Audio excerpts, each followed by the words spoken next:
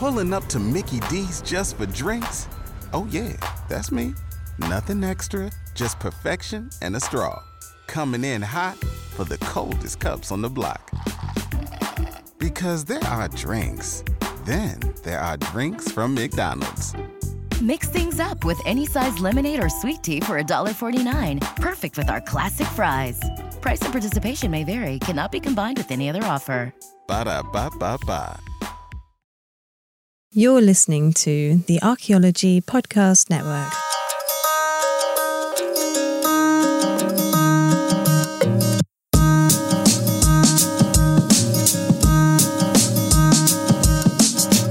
Hello and welcome to episode 64 of Archeo Animals, Cute Animals Galore. Woo! Yay! Huzzah! Much fun. Or something like that. Yeah. A very low energy start to what should be a very cute and fun episode, I think, hopefully. I'm your host, Alex Fitzpatrick, and with me as always, Ivana Palanga.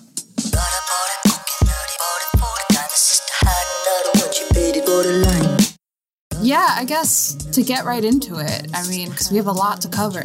We spend so much of our time on this show talking about, like, weird animals and gross animals and dead animals, mainly dead animals, I guess, really.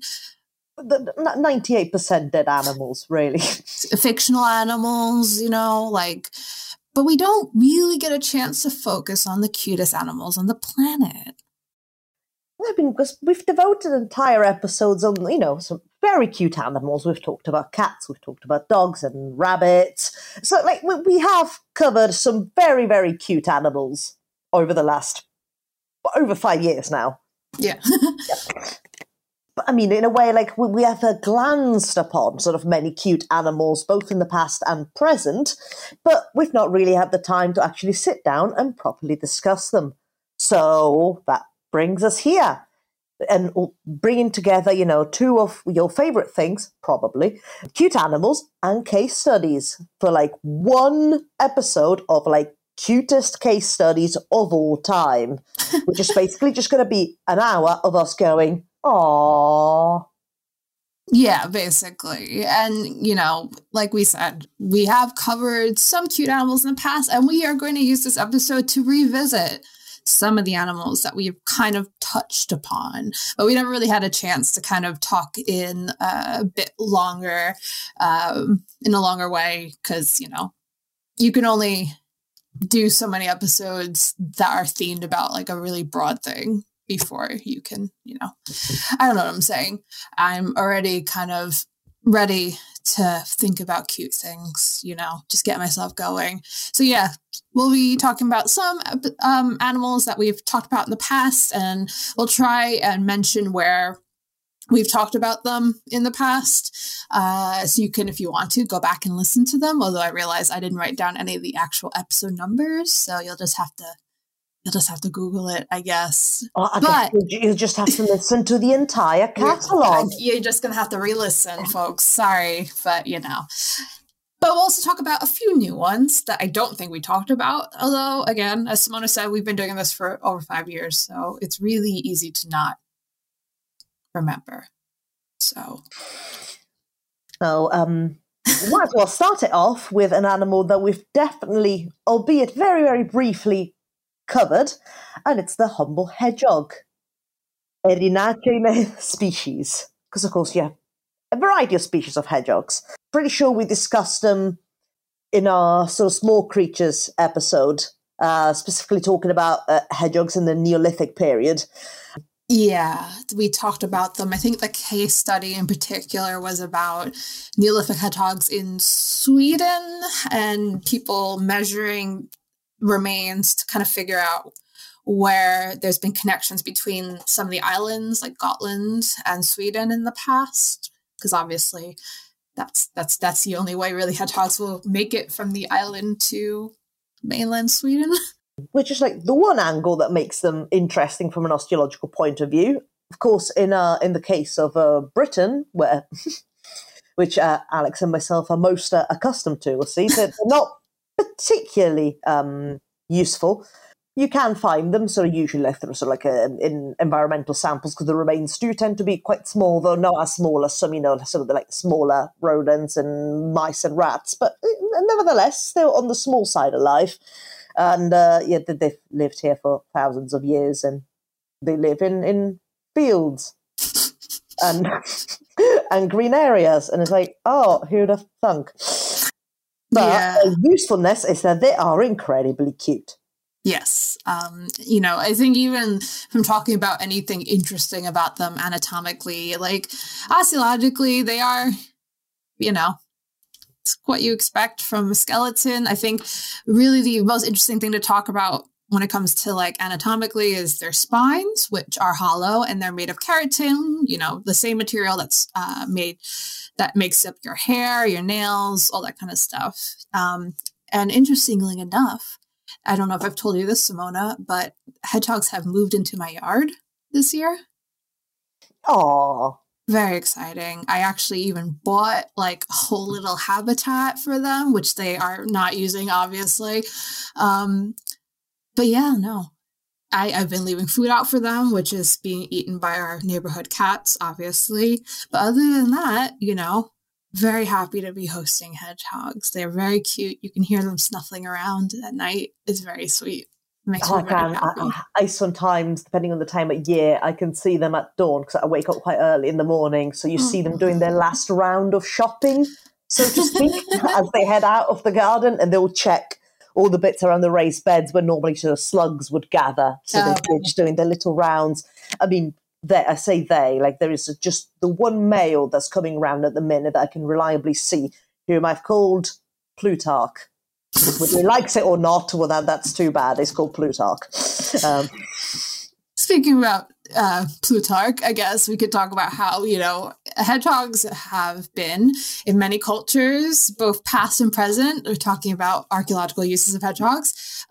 They have been used and are still often used as a food source and a medicinal resource. But perhaps more interesting from an archaeological perspective, they have a vast footprint in iconography. Particularly, and I don't think we talked about this at all, but in later periods of ancient Egypt, you could actually find loads of hedgehog iconography, which is something I actually really didn't know about.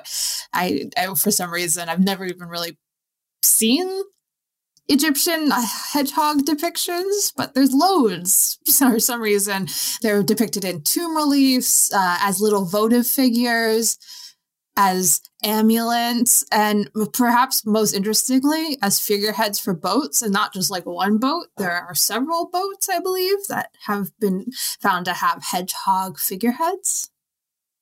It's amazing. Cool. I mean, like, I take it back because I just said that they're not awfully interesting from an zooarchaeological standpoint. They are. It's just what I was referring to from sort of a paleoenvironmental reconstruction perspective. In the case of Britain, they're not terribly useful. But yes, they have been used for subsistence, and they're vastly used in iconography in other parts of the world as well. Yeah, I mean, there's a lot of cultural symbolism elements. It's associated with like protection for very obvious reasons, but also rebirth.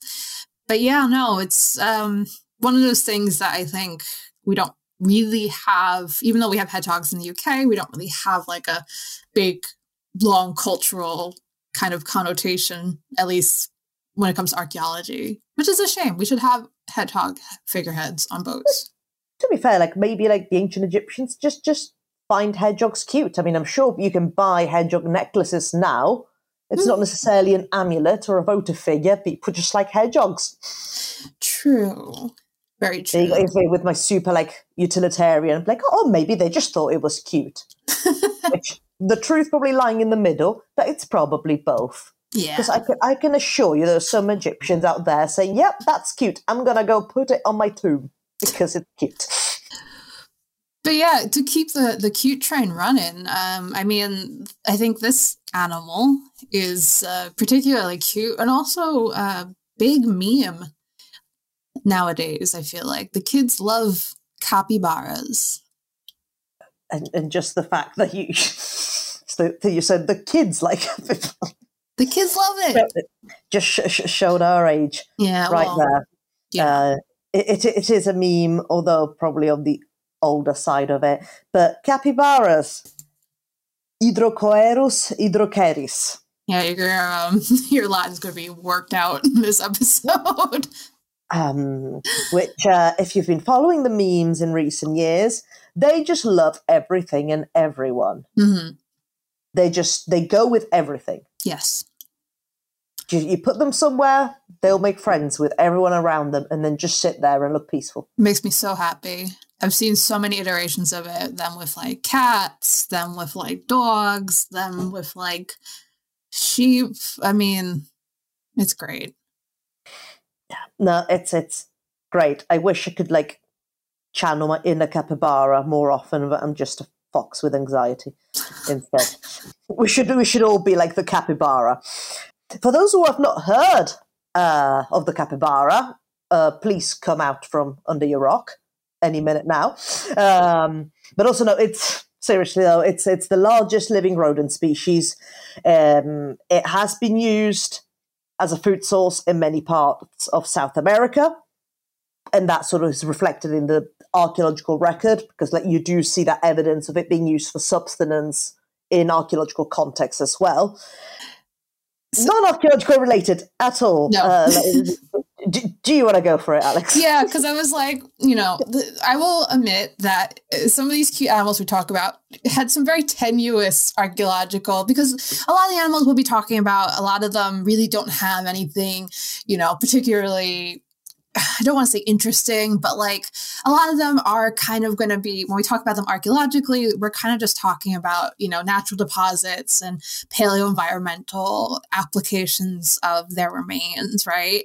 So I was trying to see something interesting with capybaras, and this is what I found interesting, and it has nothing to do with archaeology, but there's been some research undertaken on whether or not onsen, which are the Japanese hot springs, and if you look up pictures of capybaras, you'll find loads of photos of them hanging out in these onsen, are good for them. And spoiler alert, they are really good for them. And I wanted an excuse to share a photo of them just chilling with Simona, which I put in the show notes so she can look at it. Oh, I know. I love those pictures so much because it's like I will never feel that kind of peace in my life. My brain's too broken. For a slightly quick tangent, ever so quick tangent, you said about like many of these animals, there's not a lot going for them from a zooarchaeological standpoint.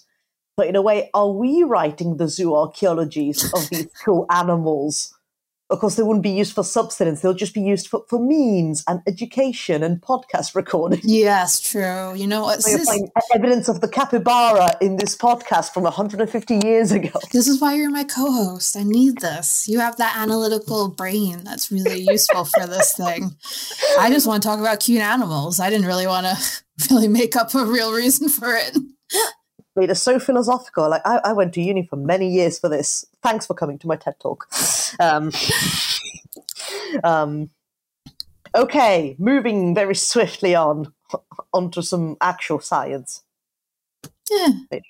Yeah. Well, again, it's another cute animal. Come on. It's one that we've talked about, though. The Soay sheep, which is just Ophisaries.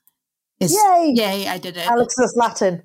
Yes, a very commonly used word for us. So yeah, we actually have discussed this one in our primitive breeds episode. Just a real quick kind of recap of what the Soay sheep are. They can be traced back to a feral population from the island of Soay in the St. Kilda archipelago. They remain physically quite close to what ancient sheep likely looked like. And, they've been really useful in helping archaeologists kind of further understand early sheep-human relations. Potentially may have been brought from St. Kilda to England by noted archaeologists and all-around bad guy Augustus Pitt Rivers, who may have also been one of the first people to recognize their usefulness in archaeology. And with the Soay sheep, actually, if I remember correctly, they present a characteristic that a lot of the modern sheep breeds don't have, as in they will shed. Yes, I believe so. They will shed. So if you need to shear them or actually harvest an amount of sort of the wool, you have to literally pluck them, which you tend to get with a lot of the basal breeds of sheep, of which the Sowie is one. Because, of course, as we've practiced more artificial selections of sheep for, our own benefit, we've sort of put that extra control onto our hands where, like, we would have to physically go and shear them, so we would acquire all of the resource all at once. So it's just something we have bred into them to get that extra bit of control. Yeah. So sheep are kind of considered to be maybe, and this is probably a bit simplified, but some archaeologists consider them to be kind of what, Bronze Age sheep would eventually be like. And these, for the most part, in the North Atlantic, they were more or less replaced by Iron Age sheep, which are closer to like the Hebridean sheep. However, obviously in the island of Sowie, they've remained as they are. And it's good for us because it's just helpful in kind of thinking about how ancient sheep breeds would have been and how they would have looked like. And yeah, and they're cute. They're very cute. Speaking of... Keeping it on the domesticate train, another cute ungulate that is the Highland cow. Do you want to do the Latin for this? Bos taurus. Specifically a Scottish breed of cattle. And I even wrote down the Scottish Gaelic, and I even wrote down the pronunciation, and I still don't feel confident in saying it. Right, I'll give it a go. Bo Gaelau. Yes, I think that's right. Apologies in advance. Probably. Yeah. If you're Scottish, sorry. I mean, realistically, if you're Scottish and you've been listening to this podcast, like, real sorry for me. But I mean, there's some dispute over their actual origins, whether they were originally bred in Scotland or they were imported sort of via the Vikings, aka Scandinavian seafaring peoples, whether they were bred from two particular breeds of cattle. It is unknown. The jury's still out. Probably a combination of all these things, let's face it. But they weren't a recognised breed until the late 1800s in Scotland.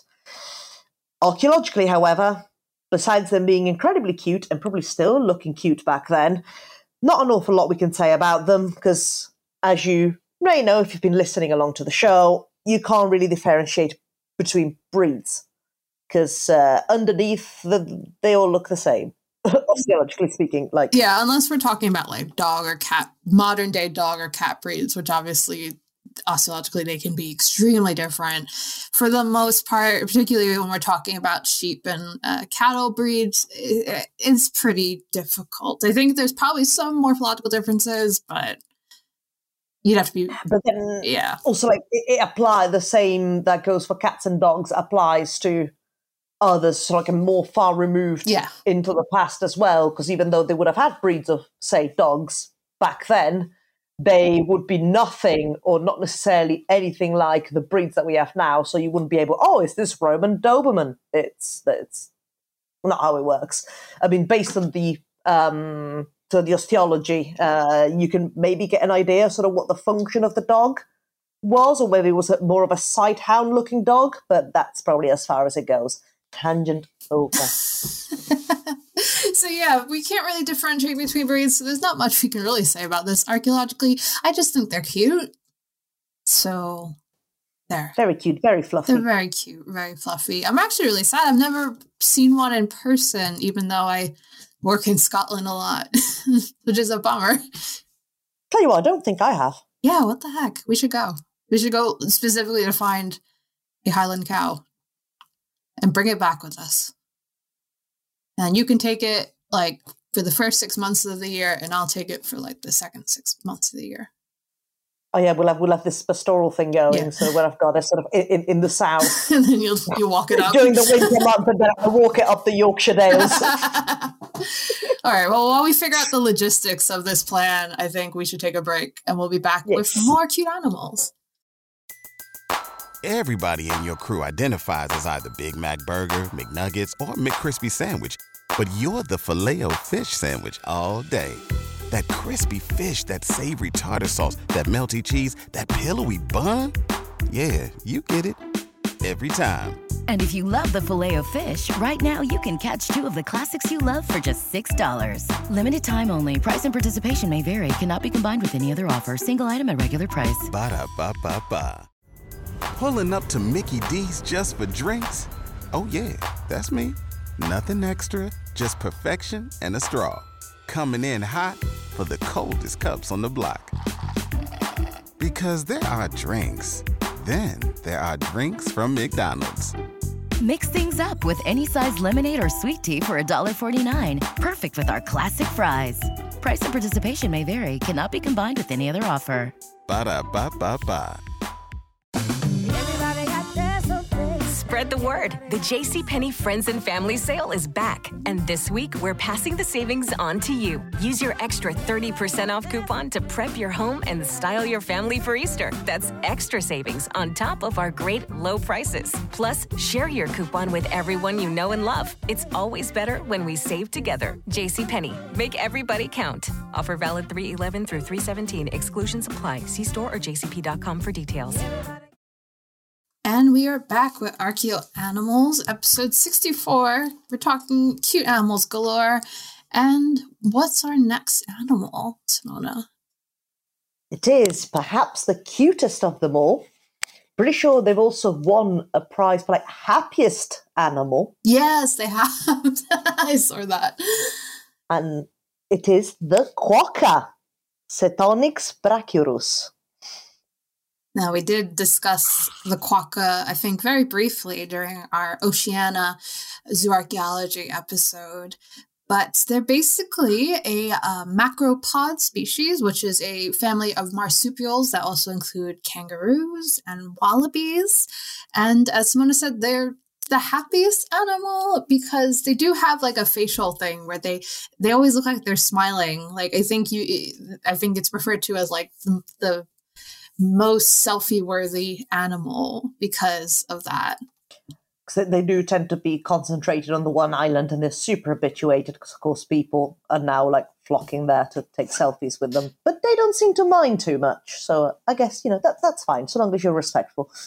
So, like every other animal we're basically going to be talking about, they're usually kind of found as natural deposits in the archaeological record, really useful for environmental concerns, but that's more or less it. However, quokka remains found in mid-19th century whaling station sites along the Australian coast have actually shown signs of consumption. So archaeologists who worked on these sites believe that the European settlers were growing bored of their mainly salted mutton rations. They decided to hunt and eat the local quokka population. Unbelievable. So, yeah, among a lot of the many horrible things that settlers have done, that's pretty bad too. Moving swiftly on. I wish I had a nicer story to tell about the quokka, but that was mainly the one archaeological case study I could find, which really bummed me out as well. Well, we got to balance the good with the bad, don't we? True. Yeah, too much cuteness, it might send an overload. So we need to ground us with some horrible stories. Just like they probably ground the quokka. No, Sorry. No. Moving very swiftly onto an amphibian that has made it to the list. It's I guess it must have been increasing in popularity recently because I must have seen memes about it. It's the axolotl, Ambystoma mexicanum. Yeah, I mean, I feel like I see a lot of Instagram videos of axolotls because they're also, I feel like they're gaining popularity as a pet. I mean, people have always kind of had axolotls as pets, but I feel like I see more of them. Oh. There's one person who I think has an axolotl, and they basically take a dry erase marker and draw hair and a little bikini on the axolotl, just on the glass. I was going to say I thought I was drawing on the actual No. like, oh, no. No, it's just drawing like it's kind of funny. But yeah, I feel like I've seen a lot more axolotl content, and you know what? They're very, very cute. To be honest, they're we just talked about the quokka being one of the happiest animals, but I think axolotl also, because they've just kind of got like a natural, that's the word I'm trying to use, a natural smile, kind of. Yeah, sort of. Yeah, if you want to hear more about the axolotl from an actual scientific standpoint, we have covered it in our amphibian episode. But yes, biologically, it's basically a species of salamander that its uniqueness is that it remains aquatic throughout its life, as opposed to many other amphibians sort of move more towards land or towards, a more amphibious lifestyle in the name as they grow up. I think in that episode, we also talked a bit about the fact that axolotls, like many other amphibians, can regenerate their limbs, and kind of what that would mean on a zooarchaeological aspect is, could you see that in the zooarchaeological record? And I think we both decided we don't know, because we don't work with axolotls. Because if they reform the limb, does it go through the fusion process again? Yeah, like we talked a bit, because I think I found like a study about that's kind of looked at how that process works from an osteological perspective, and I think you probably could, but between how their size and how long it takes for regeneration to happen, like identifying that would be potentially difficult. Yeah, because I guess I'm not sure whether it goes through the whole like fusion process, or the bones are reformed, already fused as they would in an adult. Yeah, I don't know. And so, what's the life expectancy? Because bone remodels after a number of years, usually to about 10 years in humans. I'm sure it's not too dissimilar in other species as well. So, no. I'm not getting into that. No, it's fine. Just listen to our old episode where we probably have this exact same conversation. But yeah, based, as you can tell maybe by their Latin name, Mexicanum, they are a culturally significant animal in Mexico, as well as more or less being native to Mexico. Zooarchaeological evidence points to a long-standing tradition as a food source, where they are often either grilled or boiled or roasted, and often served with peppers, particularly among the Aztecs. And it's observed that their kind of regenerative properties may have impacted local mythology and folklore, as well as its symbolic value in Mexico. Also, apologies in advance, because a lot of the archaeological stuff we'll talk about is about eating these animals, which, it's just what happens. But yeah. Well, as we said, the good and the bad. It's like, and then behold, the axolotl, like this cute amphibious creature. Boil and mash and put them in a stew. Yeah, I mean, chickens are cute, and I eat chickens, so can't judge.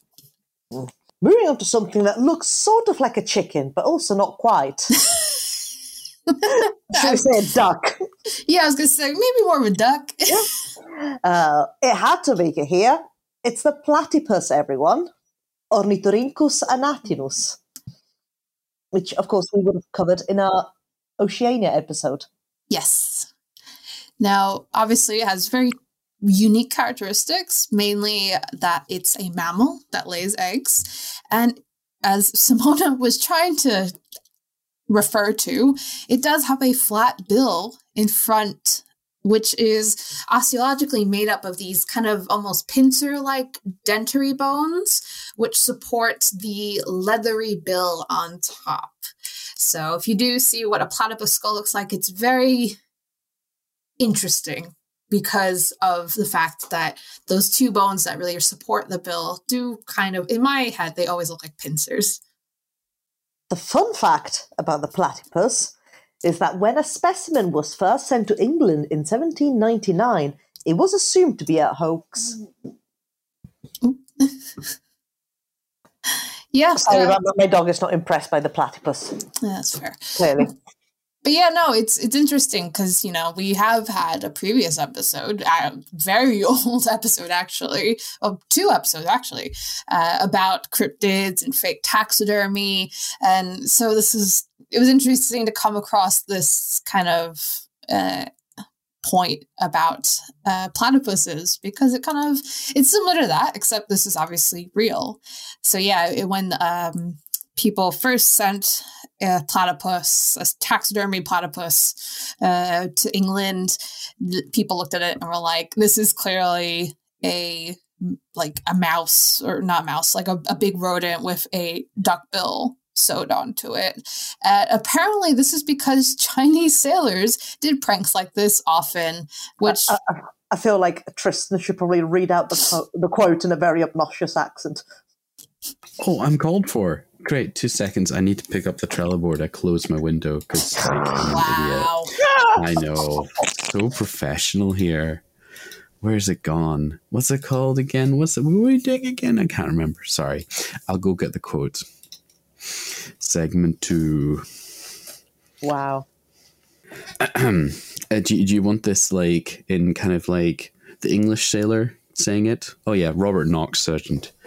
Aware of the monstrous impostures which the artful Chinese had so frequently practiced on European adventurers, the scientific community felt inclined to class this rare production of nature with Eastern mermaids and other works of art. What do you think? Yay. Robert Knox, surgeon. Yeah. Robert Knox, surgeon. I'd like to think my Chinese ancestors would be proud of me for dunking on the English as much as they clearly did. Except I'm not doing cool bits like they clearly did with prank taxidermy. That's so cool. I desperately need to know more about this. Oh man, if I had the time and I was I guess randomly getting more fleshy bits of animal rather than the bones I usually get, I'd be all over this. That's so funny. That's such a good bit. Being like, hey, let's send this back to England and say it's, I don't know, something. Tell them it's a platypus. Good jokes. And at least no platypuses were eaten in this episode. They're just stuffed. Just stuffed and assumed to have been fake. But now to keep it in the same continent, again, we have a lot of cute animals out of Oceania. Yeah. Again, one of the ones that we have to mention, and it's the koala. Phascolarctos cinereus. Which again, if you want to hear more about the koala, we also discuss them in our Oceania episode. Surprise, surprise. As they are a marsupial. And in fact, the only living species from the Phascolarctidae family. So koalas obviously have a very strong preference for eucalyptus leaves from eucalyptus trees. I think that's kind of what most of us would think about when we think about koalas, but they are often linked to other species of trees as well, like the acacia, I think, is another one. There's a couple other trees that they will, hang out in, which is, sounds like it's not that interesting, but it's actually quite important from an archaeological perspective. So koala remains and their preferred trees have been really useful in examining how past climate change have impacted the distribution of both the fauna and flora here. So both the distribution of koala bears as well as, I know they're not bears, but you know what I mean, koalas, and also the trees that they love so much. And this is one of those really interesting applications of zooarchaeology, which we have also talked about in a previous episode, about how they're able to use data from the past to potentially predict responses to the future. So this data that they've generated from looking at koala remains in the archaeological record have been used to kind of predict maybe what the responses of the population would be to both present and future climate change. Unsurprisingly, probably wouldn't be great. But, Good to know. No, but yeah, we covered that in a case study for the Oceania episode. So again, if you're interested, please go back to that. And actually, if not, take it up a notch and go to the entire mini-series that we've done, where we cover sort of various regions of the world and the zoo archaeologies within. So treat yourself. So for something a bit different, we're going to talk about an animal that I'm not sure we've actually talked about. Potentially in passing a few times. Yeah, but it's not one of those animals that we really would have dedicated a whole episode to. No, again, I feel like it's one that we may have covered sort of in the North America episode. Maybe, yeah. Perhaps in one of its iterations, so to speak. It's a beaver. Castor species. So as Simona kind of implied, there are two main, at least existing species. You can go for it. The North American beaver, Castor canadensis, and the Eurasian beaver, Castor fiber. So it's the second largest species of rodent after the capybara, of course. And obviously, their probably most interesting anatomical feature, besides their massive incisors that they share with a lot of their other rodent family members. But the other thing is probably their tail, which is actually made of flattened caudal vertebrae, which is something for some reason I've literally never thought about, given that they are quite flat, unlike a lot of other animal tails, which are more, three-dimensional, I guess. And they're covered with a hairless, leathery outside, and they mainly store fat inside, which they can draw upon if they need to for, extra energy. It's just one species that you don't particularly think of, because while I think in the mainland, it is still sort of relatively healthy species number-wise, I think it is was and still used for sustenance or some of the Baltic countries. Mm-hmm. They are turbo endangered in Britain. Yeah. So even though I think they were found here aplenty in the past, as always, we've done a brilliant job of obliterating anything that moves. So I think there's a few sort of populations in Scotland and a few other places where they've been introduced, but they're not doing too great. Were they what? I feel like they were recently reintroduced to some areas, or am I making that up? Potentially, I think a few locations in Scotland. They're definitely one of those species that are always on the let's reintroduce them list, though, for sure. Well, they belong here and they're very useful.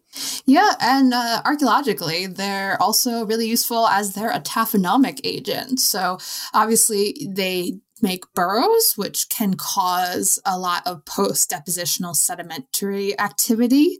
And obviously, they can create ecofacts through gnawing wooden materials. And they're also found in the archaeological record in kind of hunting contexts as well. They're very much desired for their pelts, but also is it castorium? Is that how I say it? I should look up how to pronounce that. I think so. Castorium. Castorium, yeah. Which is used for perfume and medicine and as flavoring. And it's probably best to not think about where it's from, which is their castor sacs, which is like next to their urethra, I think. Oh, lovely perfume. Yes, and food flavoring. Yum, yum. And to really round off this great, interesting fact about them, they poop in the water. And not only do they poop in the water, because of what they, chew on, their poop often just creates balls of sawdust.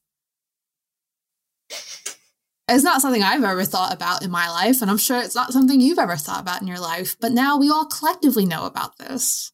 I don't know, to speak for yourself, it used to keep me up at night. I wake up 3 o'clock in the morning. It's but how do beavers poo? What does their poo look like? What's the ratio? Now I know. Sawdust. The fact that it's also specified as like balls of sawdust. So now it's like, if you ever come across a ball of sawdust and you're like, oh, that's interesting, and you go to lean and pick it up, have a second thought. You may not know where that's from, but now you actually kind of know where that's from. So while you reassess the ball of sawdust that you found in your pond in the garden, we'll take a break. It is weird. I've never really thought about that. Pulling up to Mickey D's just for drinks? Oh yeah, that's me. Nothing extra, just perfection and a straw. Coming in hot for the coldest cups on the block. Because there are drinks.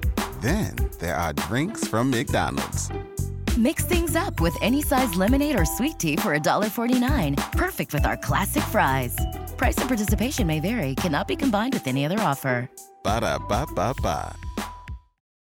And we are back with episode 64 of Archeo Animals. We're looking at the cutest animals ever.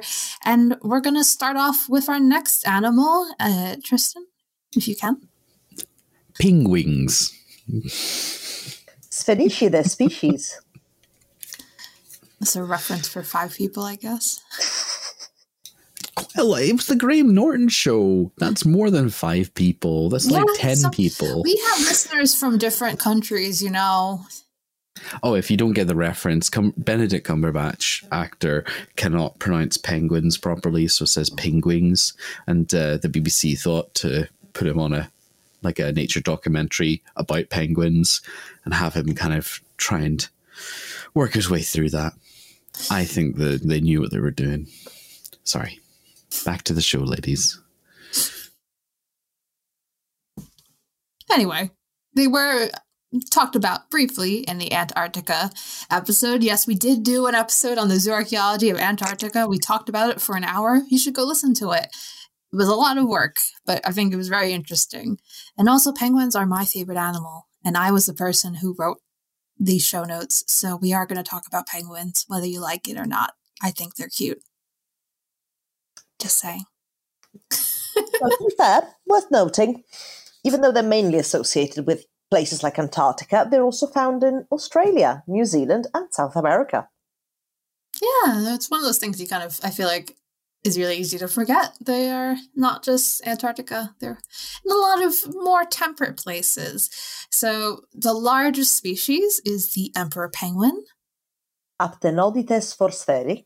And the smallest is the blue penguin. Eudiptula minor. And it's also called the fairy penguin, and that is so cute. It deserves it. I love it. It is a fairy penguin. Now, unfortunately, we are going to talk about people eating them. So, because archaeologically, again, you know, penguins are just seabirds, right? So they have been heavily used in past subsistence, particularly throughout the Holocene, and they're basically found in these archaeological contexts. They actually make up 80% of the total bird biomass in southern oceans. And perhaps more importantly, if you've never seen what a penguin skeleton looks like, please look it up, because you will be shocked to look at that neck. If you look up this penguin skeleton, it's like all vertebra and then like 2 big legs. And because penguins are just kind of like, you know, like big blobs, you don't really think about them scalely. And then you look up a skeleton, you're like, oh. Hashtag big chunky necks.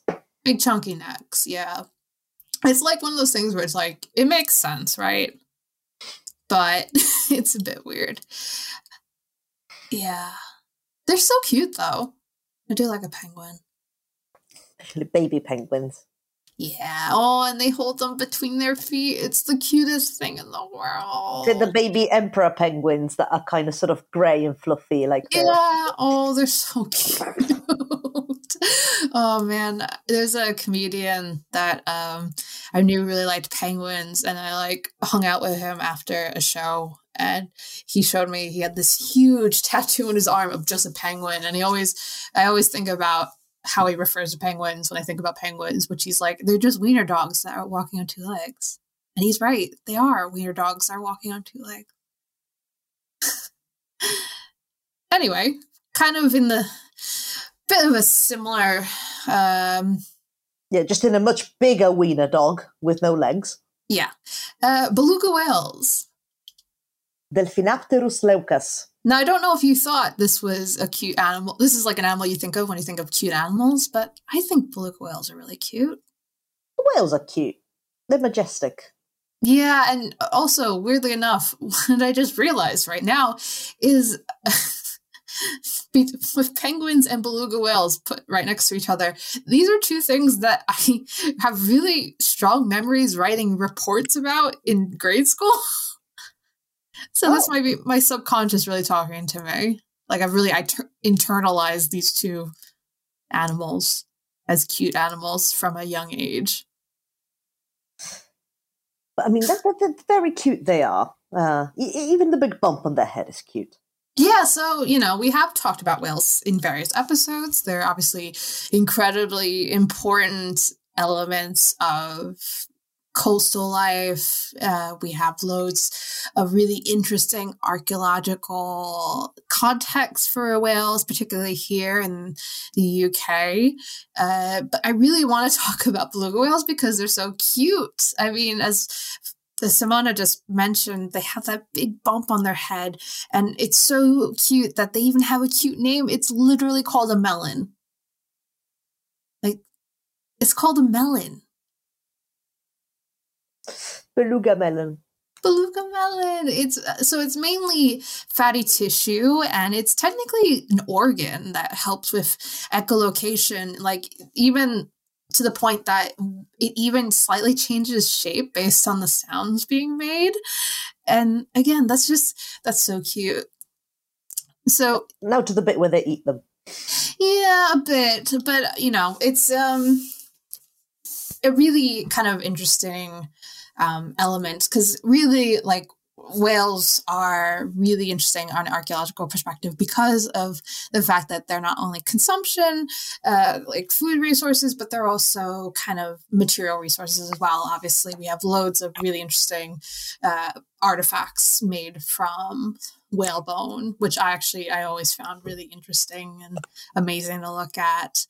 But more specifically, indigenous populations in the Arctic have utilized beluga whales for both subsistence as well as tool making. Now, unfortunately for belugas, they can get stuck quite close to shore when temperatures quickly drop, and that causes ice to form. So them, along with narwhals, can often be really accessible for hunting, and again, for being used for tool making. So that tends to make very fragmented bone assemblages. But fortunately for us, zooms, or zooarchaeology by mass spectrometry, which we have talked a lot about in our podcast episodes, they've made that quite easy for identification purposes, which is great. But next up, we're keeping the sea theme going. Yeah.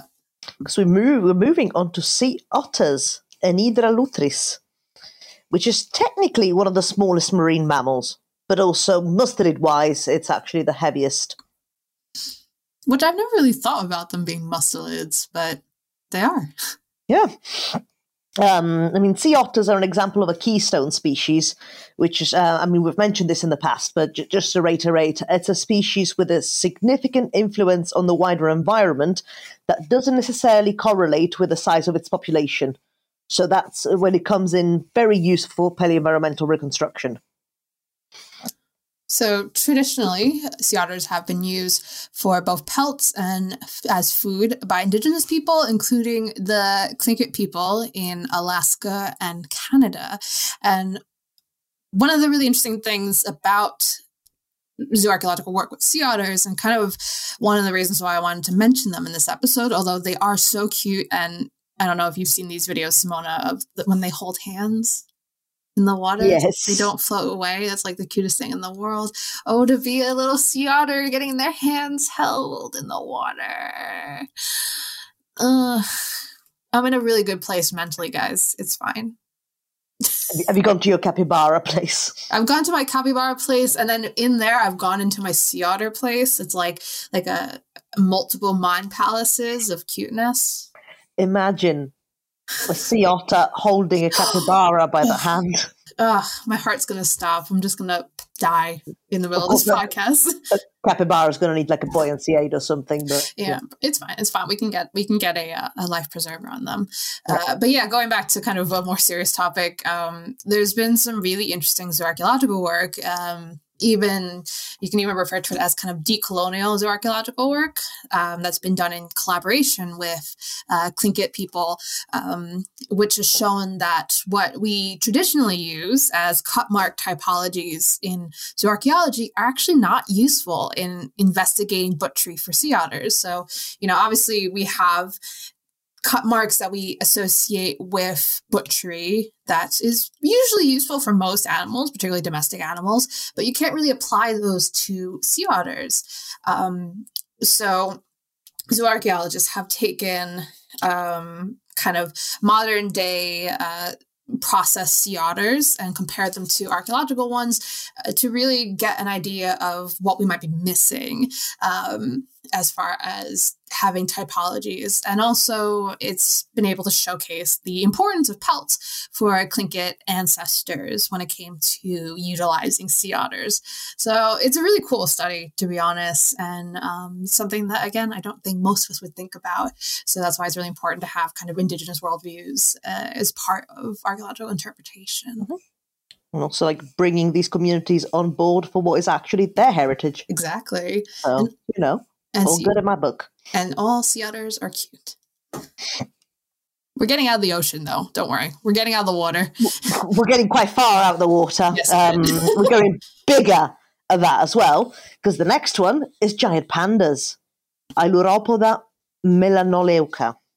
So we have discussed them a little bit in our episode on Asian archaeology, which is obvious because they're kind of the icon for modern day China. But weirdly enough, it's not really an animal that's had a long history of iconography.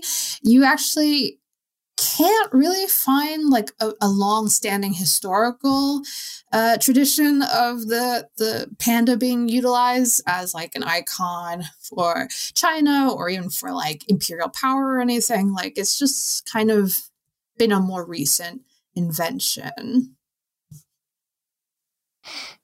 I guess maybe as the numbers dwindled. Yeah. Possibly. So there is one historical instance of its significance, which is the Empress Dowager Bo, who lived during the Han Dynasty, allegedly had a pet panda in her garden, which I would love that to be me, but it's not. So this is up for debate, as we don't really have that much evidence to go and support this. But when archaeologists did find her tomb complex, they actually found a panda skull in it, which is really interesting. She might have also just liked pandas. Who knows? Yes. And to keep it in the panda realm, well, it's still like same sort of genus-ish, because we go from Ailuropoda to Ailurus species. Close enough, probably. It's the red panda. So, I mean, like, it's not actually that closely related to the giant panda, although they do have one thing in common. They're both super cute. Though they are actually closer to raccoons. More on that later. There's actually two species of red panda, the Himalayan red panda, Ailurus fulgens, and the Chinese red panda, Ailurus thiani. And they are really cute. I mean, they're one of those things where it's like you see videos of them and you're kind of like, that could be like a person in a costume. They're just so cute and like, I don't know. I guess because their face is so round. Yeah, like my face is round. I could be a red panda. You can be whatever you wish to be. Oh, thank you, Simona. If Archeo Animals also comes with affirmations. So, like the giant panda, it's difficult to find historical documents to connect it to like older folklore, cultural traditions. However, it's still culturally significant for its pelt and as medicinal resources in parts of Tibet. to make our purpose as a zoo archaeology podcast a bit more difficult, there's actually no fossils for the living species that have been identified, at least as of this recording. And older fossils originally associated with the genus have now been identified as something else. So we really don't know too much about the red panda in the past. So just that one day it appeared. Yeah. And he was here. And thank God. So more recent work has been done trying to kind of locate signifiers for the species, which would be useful in kind of establishing a baseline to look at paleo-environmental data. And of course, because we can't be cute without being a little gross, that's mainly being done through their poop. It's a very poop-heavy episode, actually. More so than we've only mentioned it like twice. But that's like more than usual. Which is zero, hopefully. But yes, but like analysing their scat allows to identify specific vegetation that's linked to the species, as well as any seasonal variations and stabilised baselines to compare extinct species with. So hopefully that yields something interesting. Yeah, we'll see. To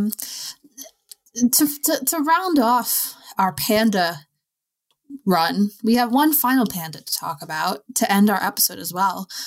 And it's the trash panda, aka raccoons.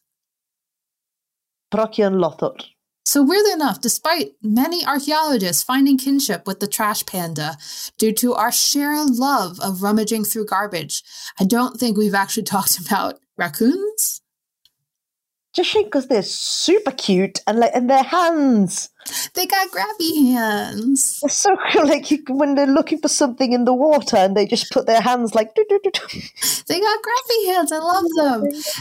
So one of the reasons why I think we haven't really talked about it is because, or at least one of the times we may have talked about it is because around the time I realized that we had squirrels in the UK, which happened on this podcast. I'm not really sure what episode that was, but I'm sure you can find it. It was quite early on, but I have never forgotten that. Of course. I'm sure the listeners have not forgotten that. Yeah, no. It also took me a long time to realize that there weren't raccoons in the UK. No, I don't. At least not, except for the odd ones that are probably kept as pets somewhere. I think we discussed it in the episode where we mentioned raccoons the first time round, but it was in the news a few years back where some people found a raccoon in their front room because they heard a noise downstairs and thought it was a burglar. So they came downstairs to find a raccoon in England, which was most puzzling. I'm not sure what happened to the raccoon, if it did belong to someone, but the article wasn't clear. But there you go, just random raccoon in your living room. But you can understand why. They're so cute. Just like grabbing all your pots and pans. So yeah, even though we don't have raccoons in the UK, raccoon pelts were actually really commonly exported to the United Kingdom. Sometimes to even be exported further to Eastern Europe, where raccoon pelts were really sought after for hats, as well as a kind of a lighter version of a fur coat. Obviously, this was part of the kind of trade with the newly instated colonies in the United States. And raccoon pelts as well were often used in Scottish menswear in the Highlands. It's just the sporran. Or the bit of the kilt, sort of with the fluffy bit, which was often used as a substitute for sealskin, as it is the case for some caps worn in the British military. And we have to mention, before we end this episode, the other very important thing about raccoons, and that is the baculum is often used. Gross. It's often used as a toothpick in parts of the southern United States, often referred to as a Texas toothpick. Indigenous people have used them in the past to pack pipes, and moonshiners still use the baculum, particularly the raccoon baculum, to distill their moonshine. If you go to a roadside attraction in a lot of parts of the south of the United States, you can actually buy raccoon baculum because they're seen as a good luck charm. Now, what are baculum, you may be thinking? We have talked about in this in the past, but it's the penis bone. So, yeah. So still balancing that out, with the cute and gross. Yes. And that's a good way to end the episode, I think. Now, just a reminder, if you haven't caught our last episode for some reason, we have announced that the show is ending. This is our second to last episode, and what a great second to last episode to have.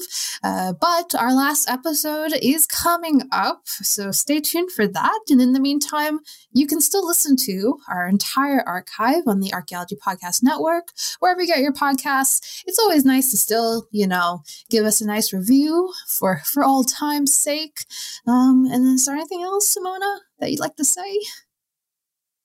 As usual, any hate mail can go to Tristan. Yeah, even long after we're gone, just keep sending the hate mail to Tristan. I think it keeps him alive. I think it's really important for him to get that. Great, thanks both of you.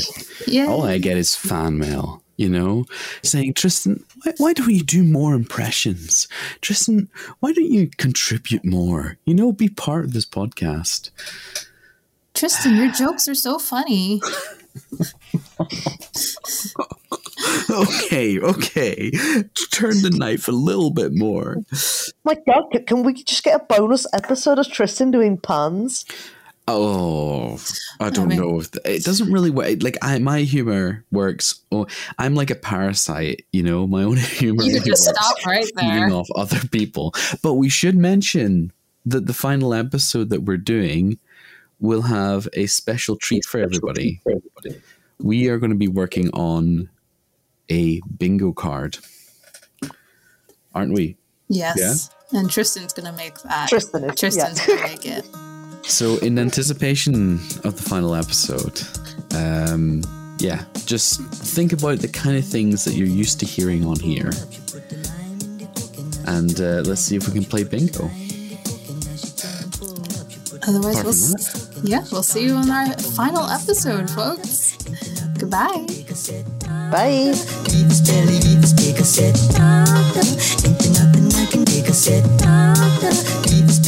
Thank you for listening to Archeo Animals. Please subscribe and rate the podcast wherever you get your podcast from. You can find us on Twitter at Archeo Animals. Also, the views expressed on the podcast are those of ourselves, the hosts and guests, and do not necessarily represent those of our institution, employers, and the Archaeology Podcast Network. Thanks for listening. This episode was produced by Chris Webster from his RV traveling the United States, Tristan Boyle in Scotland, DigTech LLC, Cultural Media, and the Archaeology Podcast Network, and was edited by Chris Webster. This has been a presentation of the Archaeology Podcast Network. Visit us on the web for show notes and other podcasts at www.archpodnet.com. Contact us at chris@archaeologypodcastnetwork.com.